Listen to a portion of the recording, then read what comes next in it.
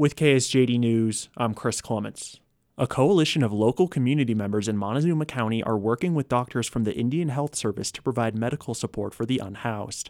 Every Tuesday in Cortez, a street medicine group meets at St. Barnabas's Church. They head up and down the streets of Cortez, traveling behind retail stores and scouring public parks in search of the unhoused. The goal is to provide those they encounter with medical care, clothing, and some reassurance that they are not alone. Lucia Bueno Valdez is the Homeless Services Specialist at the Pinion Project, one of the groups involved in the coalition. I have seen everything from them doing removing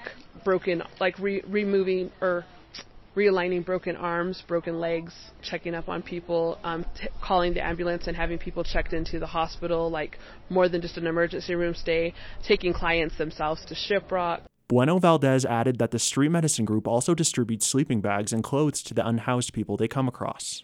A new bipartisan bill could make it easier for children going into foster care to be placed with relatives. Lawmakers want to streamline the emergency and non-emergency child placement procedures to make it easier for kids to go into kinship care. Republican Representative Rose Puglisi is one of the bill's sponsors. There are a lot of impediments to placing children with kin right now, and we need to remove those impediments for the stability of the family, the stability of children. The bill prioritizes kinship placement of a child with safeguards like mandatory background checks.